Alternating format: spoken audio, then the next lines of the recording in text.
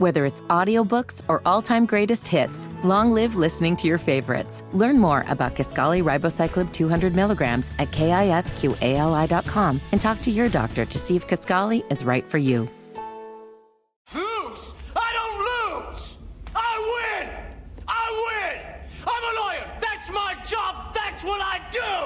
Well, Bill Graham knows there's a lot more we can do together. I can't do it. You can't do it alone.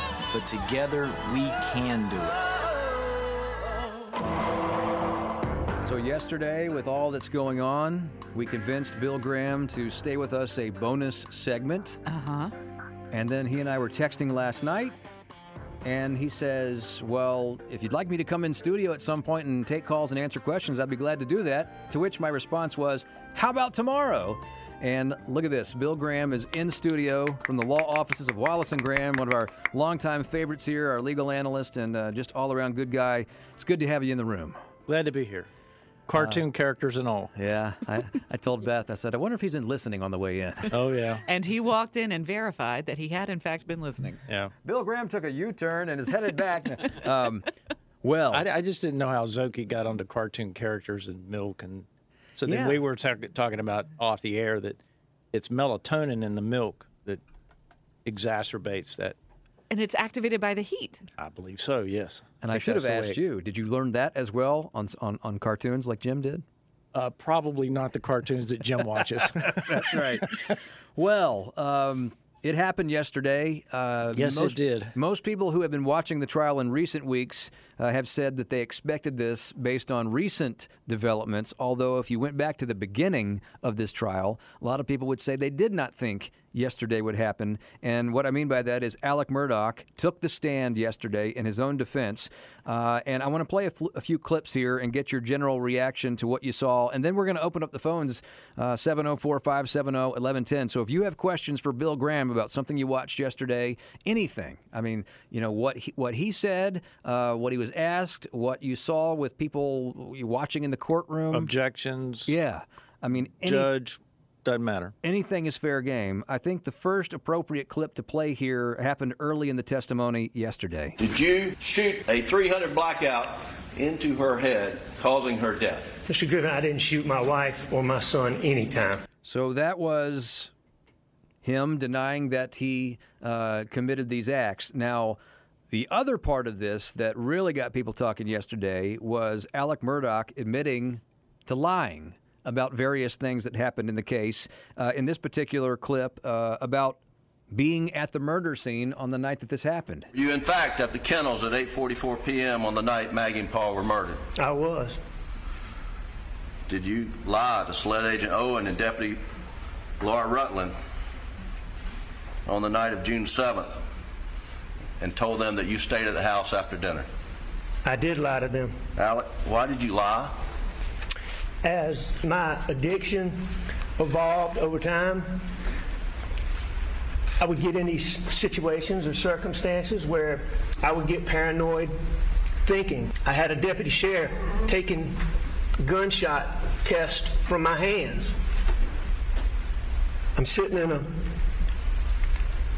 police car with David Owen asking me about my relationship with my wife and my son. And all those things coupled together after finding them, coupled with my distrust for Sled, caused me to have paranoid thoughts. I wasn't thinking clearly. And I lied about being down there. And I'm so sorry that I did. Okay, so there, and there's more, but I just want to start there. Your thoughts as you watched his testimony yesterday. Yeah, so yesterday we talked about his testimony, and there were holes in the defense's case.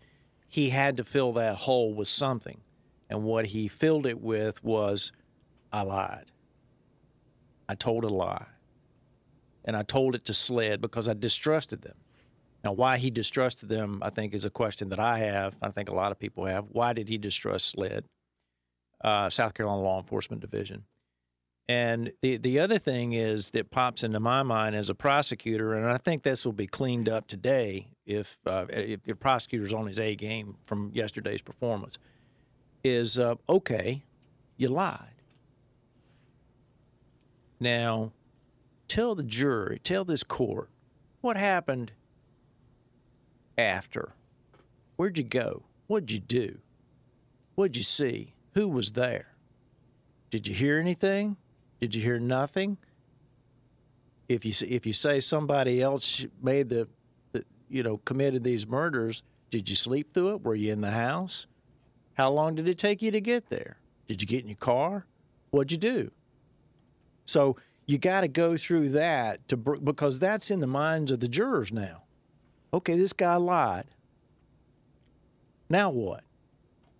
Because it throws he had to fill that hole, though, you see. So his lawyers knew he's going to have to admit that he lied to SLED and left the lie there for a long time, months, where he could have come back and said, I'm clean now, I'm sober now, I'm whatever now, and now I need to clean up something that was in the investigation. He never volunteered that. Mm-hmm. That hurts. Don't wait to the day of trial to do that. If his lawyers knew that he told a lie, he should have gone to the investigators. Look, my guy's we need to go back on the record, okay? Mm-hmm. Let's get a court reporter in here and let's get this down and turn the video on and let's get it on the record. Isn't that hugely problematic Absolutely. for the defense? I mean, not only that he lied, but the continuation of the lie. Doesn't that in some way point to the fact that he didn't care that his son was dead and that his wife was dead and that he wasn't giving them all of the information they could use or could need to solve the murder if it wasn't him? That he just left this huge gaping gray hole. Yeah, so either one of two things is true. Either his lawyers believed him, which I don't believe they do, or he thought, well, I'm just going to play this string out, and I'm going to see if I get away with it. Which is kind of his M.O., right? He's playing this string out and getting away with it. If you look at the prior acts of what he had been doing with his clients and the money, he had gotten away with it for a long time. I mean, some of this stuff goes back 10 years or more. Whether it's audiobooks or all-time greatest hits, long live listening to your favorites. Learn more about Kisqali Ribociclib 200 milligrams at KISQALI.com and talk to your doctor to see if Kisqali is right for you. Hey fam, I'm asking for your support. Help us raise money for St. Jude's Children's Research Hospital. Families never receive a bill from St. Jude for treatment, travel, housing, or food, so they can focus on helping their child live. By pledging just $19 a month, you're helping St. Jude give every child with cancer a chance. Help St. Jude save lives. Call 1-800-411-9898. That's 1-800-411-9898 and become a partner in hope today. WBT. I know. You're thinking Bo's finally lost it. He's playing Mick Mulvaney's theme on Friday. But no, this is actually brilliant cross-promotion right here. Mm-hmm. On the WBT hotline is the guy who will be in studio with us, as he always is, on Monday from 9 to 10, former White House Chief of Staff and South Carolina Congressman, White House Budget Director Mick Mulvaney, who is listening to the show and has a question for Bill Graham. So, Mick Mulvaney, welcome on a Friday. Yeah, Bo, Beth, good morning. I hope you can hear me. Bill, thanks for doing this. Hey, Congressman, how are you? I called him during the break, and the question is this. I followed this for a long time. I used to practice law, though not in South Carolina. Never did criminal, but this is a sort of a local story going all the way back to the girl that got killed in the boat accident. Yep. Here's my question. Mm-hmm. What's the motive for the murder? I don't buy this idea that it was done to distract from his financial crimes. I'm not sure how murdering your wife and your son distracts from other crimes. And I'm not sure the prosecution has made a case yet. I've not heard anything about insurance policies on the wife. And I'm just not sure the jury, if I'm on the jury, I'm wondering, okay, I get all this. I understand the lies. I got the forensic evidence. But why would he kill his wife? And does the prosecution have to make a strong case for that in order to get a conviction? I'll answer your second question first. No, I don't think they have to prove motive to get a conviction. Why did he do it? Why did he take the client's money? Why did he set up the fake murder, having somebody shoot him in the head beside the road. That made no sense. I can't answer you at this stage of the game. I don't know that anyone knows, and I think a lot of people have the same question that you have. Why go through all this? Why do that? What do you get out of it? I'm not sure I know myself, and I think everyone else has got the same question. Why murder your wife and your son? Well, here there are a couple of there's so much information that's coming out now. There are a few documentaries that have popped up. One on Netflix that just hit this week that claimed, and this could play, Mick, and this is to an idea of motive. There are claims and reports saying that his wife had looked into filing for a divorce because she had found out that he wasn't paying all of the bills in the way that he should. And then there's the second part of that week that the murder happened on June 7th. I believe on June 10th was the first hearing for the venue of the trial for Paul. And in that venue hearing, a financial statement from Murdaugh reportedly was supposed to come out. And he even mentioned on the stand yesterday that he had handwritten out everything that was supposed to be typed up by an assistant who wasn't his. So could they use all of that as motive, the divorce and financial crimes, and that he didn't actually want to appear in court with that financial statement on the 10th? And without the son, then that wouldn't exist. That court hearing wouldn't happen. Is that potential? No, but I think a lot of that evidence would eventually come into a hearing at some point in what is now the future. That evidence would have come in. So eliminating his son and his wife would not have foreclosed that evidence coming in. Yeah, eventually that would have all come into evidence either through deposition or subpoena of documents. So that door stays open. He doesn't close that door by murdering his son and his wife. He buy himself time? Maybe, but time to do what? It is just a kicking the can down the road. So to go back to the congressman's question, I can't answer that right now, but I think the answer may reveal itself, here pretty soon. Mick, real quickly, one last thing, then I'll go. And thanks for taking my call. I appreciate it. So, Bill, do you think the defense, that's one of the things the defense is going to be harping on, is to try to create the doubt in the jury as to the lack of motive, if there is a lack of motive? Absolutely. Oh, absolutely. Don't you think Harpootlian's going to say, he's going to stand up in the closing argument, and he's going to say, look, they put my guy at the scene. They found no blood on him. They have no weapon. They had nothing. They had two dead bodies, tragically. And they have no motive. They can't explain to this jury or anybody in this courtroom or anybody out here in the public why this guy wanted to kill his son and his daughter that he loved so much. So you got to ask yourself in your heart. You got to look in your heart and you got to say, do we believe this fella did this horrific thing? Now, he said he lied. Okay, he was honest and truthful here in the courtroom. But the jury's going to have a lot to chew on.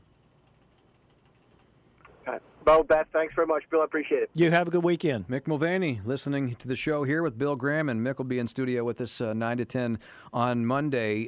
Some of the most dramatic testimony that we heard from yesterday regarding Alec Murdaugh was this right here. We were just talking about the crime scene. This is what he said as he walked up. I know I tried to turn him over. When you say you tried to turn him over, why were you trying to turn him over? I don't know.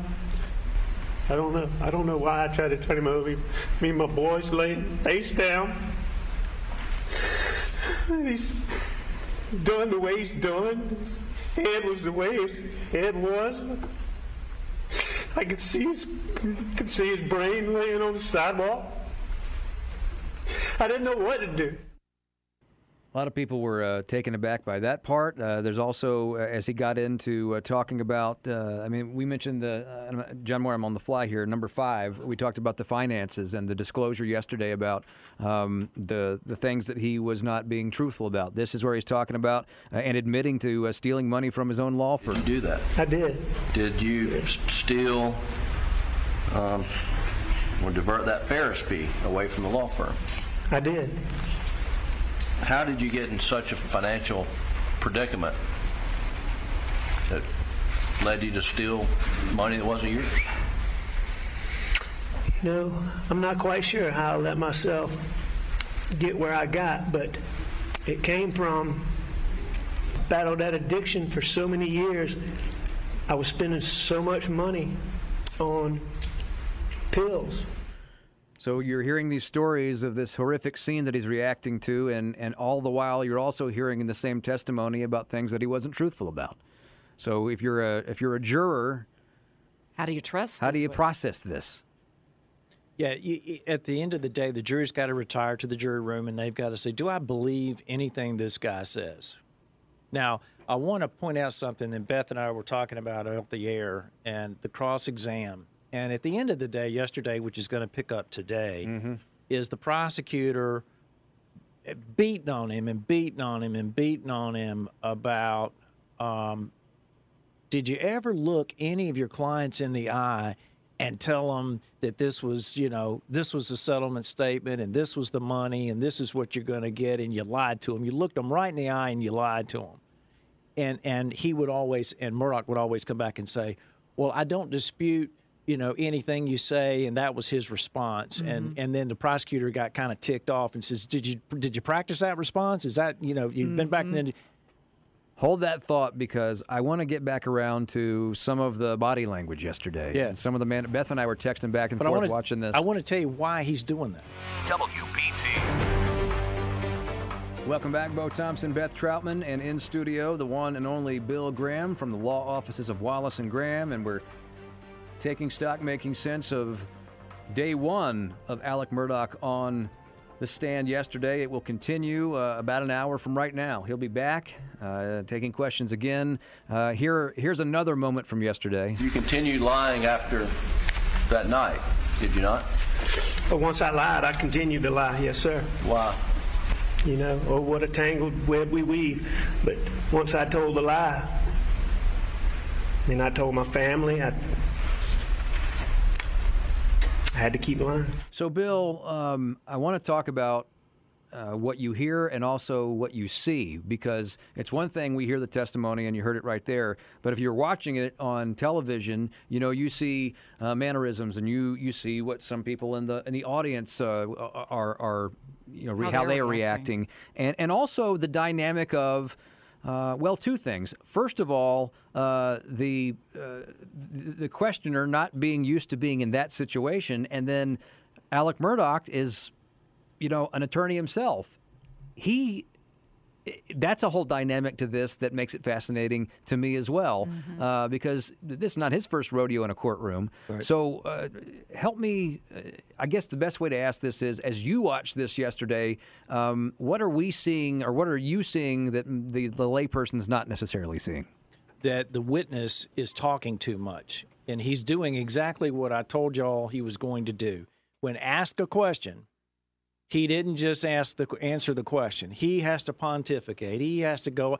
And even the prosecutor yesterday on cross-examination, you never do this as a witness. And as lawyers, he should have, they might have a client that they can't control. But he volunteered and wanted to talk after the question was over, and even interrupted the prosecutor on cross-examination. Knock that off. What are you doing? Just answer the question, okay? So Beth's dying to know. Go ahead and ask your question. Well, there's so many. Let's get to the one question that I'm dying to ask is about the prosecutor that you just mentioned. Yeah. And you said this right before we went to break. As he was kind of hammering home this idea, did you look them in the eye? Can you remember? Why can't you remember these conversations? These are people that you're saying you care about. Give me a specific example. And he was hammering that point home. And you have a theory as to why and what's going to happen. I know why he's doing it. Why do you think he's? Let me ask you. We'll do the Socratic method here. Just All for a right. second. I love the Socratic method. So here's what I think. Beth is on the stand. So this is why I thought it was kind of genius, because there's no upside. Because one, if he's saying I can't remember, then he's saying I don't care enough about these clients who were injured severely. One was a quadriplegic because of the accident that he was representing him for, that you don't care enough about them as human beings to even have a conversation and look them in the eye, or you don't care enough about them to remember. A, that makes him a monster. B, if he says, yes, I remember the conversation, I did look them in the eye, I did lie to them, that makes him a monster too, because both things aren't a good look. Either way, you don't care enough to remember them. B, you remember, but you don't care enough to care. Okay, that's the foundation for the conclusion. Okay, you've laid the foundation for the house. All right, so now you got to build on top of that. So the way you build on top of that is you're preparing for your closing argument. And the closing argument is, if you're the prosecutor, is, ladies and gentlemen, you know what he just... So what he's trying to get him to do is say, yes, I looked them in the eye and I lied. That's what he's trying to get him to say. But he's not giving him that answer. That's why he's frustrated. If I was the judge, I would have said, Mr. Prosecutor, Mr. Solicitor, move on. He's not going to give you the answer you want. Let's keep on going. We're not going to just sit here and go hungry. So what he's trying to do is get him to answer the way he wants him to answer, and then tell the jury at closing arguments, you know what? You remember when he testified that he looked those people in the eye and stole their money and lied to them? He's stealing now, and he's lying to you now. He's doing the same thing he did for the last 10 years, and he's doing it in this courtroom. He's lying to you. He's lying to me. He's lying to his lawyers. He lied to SLED. He lied to the judge. He lied to everybody. He's not to be trusted, and don't you trust him now. He did this murder. That's what he's trying to do. It's a closing argument dynamic. So he's laying the foundation for his closing argument. And then back to Mick's question. So in that closing argument, when he's saying he lied to you, he lied to me, he's lied, and Mick Mulvaney, when he called in last segment, the prosecutor doesn't have to say this is why he did it. He just is this person. If the prosecutor can prove motive, he's allowed to put forward the evidence that he could. I think what he's going to do is say, this person maybe had a drug addiction, maybe he used bad judgment, but in that bad judgment, he committed one after the other of financial crime, and the jig was up, and he had to do something to cover his tracks. Didn't say it made any sense. He wasn't thinking logically anyway. None of us that are thinking logically about this would have done what he did, but he did what he did, and the evidence showed that he did what he did. Now, I don't know if they're going to make that argument or not, but I would consider making that. Good news, the jig is not up. We have one more segment here. I know. I want 100 more segments with Bill Graham. Can you just ride home with me today, and we can keep having the conversation? Bo and Beth here with Bill Graham from the law offices of Wallace and Graham. Whether it's audiobooks or all-time greatest hits, long live listening to your favorites. Learn more about Kisqali Ribociclib 200 milligrams at KISQALI.com and talk to your doctor to see if Kisqali is right for you. Did you know St. Jude has one of the largest pediatric sickle cell programs in the country? St. Jude freely shares the discoveries they make, and every child saved at St. Jude means doctors and scientists worldwide can use this knowledge to save thousands more children everywhere. Join me today in helping to fight sickle cell disease by becoming a partner in hope. Call now 1-800-411-9898. That's 1-800-411-9898. Friday morning on WBT with Bo and Beth here on Good Morning BT. Charlotte's most beloved John Hancock takes us home next hour, as always on Friday. And we have a special in-studio appearance by Bill Graham today, and of course brought to us by the law offices of Wallace and Graham. Wallace and Graham, over 35 years representing personal injury clients in North Carolina. We have a checklist of items to get to on our way out here. I mentioned before the break that I noticed something yesterday as I'm watching that once I sort of focused in on it, I couldn't unsee it. When Murdaugh was, there was the tears and the the graphic testimony, but if you're just watching body language, for so much of his testimony yesterday, he would nod as he was saying it. And nod over, and I texted Beth and I said, have you noticed how much he nods? What's going on here? It almost looks like, again, you said earlier in the show, we're talking about witnesses and what examination's trying to create the idea of or suggest in the mind of a juror.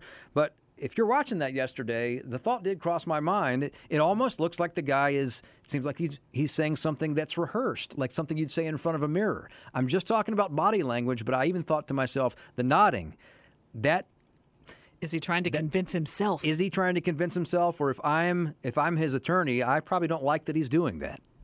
It's a physical reaction to a discomforting situation. He finds himself in a situation where he's having to answer a question that he doesn't really want to answer. He's trying to make a response that he thinks is going to sell, and so he's pushing it. He's selling it. That's where the physicality comes in. I'm selling you. I'm selling you. I'm selling you. Are you buying what I'm selling you? You got to buy what I'm telling you because it's going to turn out right for me. Okay. But if you're a juror, can't that backfire because it can look like you're trying to sell yourself on it? Sure. I mean, jurors pick up on that. Jurors are smart people. Every time you get into a complex case, whether it's a murder case or a civil case, the lawyers say, "Oh God, the jury's never going to get all this complex stuff." They always get it. They always. You have to break it down. And you have to get into the elements of your case, whether it's a civil or criminal case. But in the end, the jurors typically get it right. Well, let's talk about the performance itself and whether or not the jury is going to buy certain aspects of his testimony. There were terms that he used terms of affection for his son, for his wife, for his friends that we have never heard in any of the videos of his interviews, any of the body camera footage. He started calling his son Paw Paw. Mm-hmm. He called his wife Maggie Mags. He called his friend Roland, or he called him Roro. These are terms of endearment that we haven't heard. Is that part of the performance, and is that over the top? Is that going to backfire as well? I don't know if the jurors will put a lot in that. You're in the the broadcast business, so you pick up on those kinds of things. I think the jurors, somebody may mention something about that. But if you look at the video clips of the interviews, he never says any of those kinds of words. He never describes the people with those names. So this is somewhat in the trial drama lingo bucket, and maybe it's coming home to him what has happened, and maybe this is his way of dealing with it internally. Who knows? I'm not a psychologist or a psychiatrist. We talk a lot about the jurors and the sequestering and what they deal with while they're going through this process. I have a question, though, about Murdaugh himself, because yesterday he's on the stand and they take a break for lunch. And I'm thinking to myself as I'm watching the coverage and then the break during the coverage, what does he have access to? And what can he hear? I mean, Beth brought up Netflix earlier. All the stuff that's going around this trial, and as much hoopla and as much media coverage as it gets, you try to have these happen in a bubble where people can hear the evidence, whatever part of the trial you're part of, and be isolated from all the noise. But there's no way you avoid all this noise. Does Alec Murdaugh have access to a phone? Does he have access to a TV screen anywhere when he goes and where he's held, and during the trial and leading up to the trial and while it's happening? That may be a dumb question, but I think there are people who may not know the answer to it. Yeah, I think he has access to a television. I think he has access to a phone at some parts of the day to communicate with his lawyers or whoever. But beyond that, no. But can Alec Murdaugh access Twitter and see what people are saying about his performance that he just got off for the break? Unless someone is telling him what is on Twitter, I doubt it. Yeah. So, God bless the judge. I don't know how you keep all of that, confined. But this is there's drama like on top of drama on this case. And I think he's managing it very well. Mm-hmm. But what Murdaugh himself has access to, if I were his lawyers, I would say, don't read any of that stuff. Don't pay any attention to that stuff. It's going to get in your head. and it will mess up your testimony. And one of the callers earlier had said, you think the lawyers or the staff is looking at Netflix. I would say no. It would get them off their game if they thought that they were going to buy some kind of writer's theory and interject it into the case at this point. That would be hazardous. Well, you hit it, though. I think maybe what I should have said is, I mean, I don't think any of us think that Alec Murdaugh is there, on his phone watching. But can stuff get to him? Can it get back to him? Sure. And we all know how much coverage this thing is getting. Yeah, I mean, it's hard to avoid it. And I know we have to let you go, but I wanted to really quickly, if you can break down these financial crimes, as we were kind of getting into the weeds of the testimony of the financial crimes, how exactly was he stealing this money on top of the funds that he was already getting from his clients from these settlements? Well, in the one case, what he did was they appointed a conservator, which turned out to be a banker or some relationship to a banker, where then he deposited the settlement proceeds in some kind of a structured settlement. We can talk about that one day when we've all had more sleep. But what's that? He then took that money and leveraged it as a loan back to himself. So just pulling it out of the account that was supposed to be in the conservatorship. He used the client's money as an asset to then gain a loan, and the bargain for the deal was he was going to pay the victims who were his clients an interest rate that they would not otherwise get. So that's why he stole the money from the other guy, so he could pay these kids off before they were 18. That's where that whole thing, and I'll explain that transaction when y'all are. when we have you back on the next time you're able. Exactly. On Thursday when we have you, we'll get this long question in. Something tells me we're going to talk to him before Thursday. I hope so. 30 seconds. Yeah, we're about a half hour away from him returning to the stand. What's the biggest thing you're watching for today? The prosecutor's going to try to get that question answered the way he wants it answered, and he's not going to do it, and he's going to move on, and then he'll be off the stand probably mid-afternoon. Oh, yeah? Bill Graham. Because there's going to be a redirect.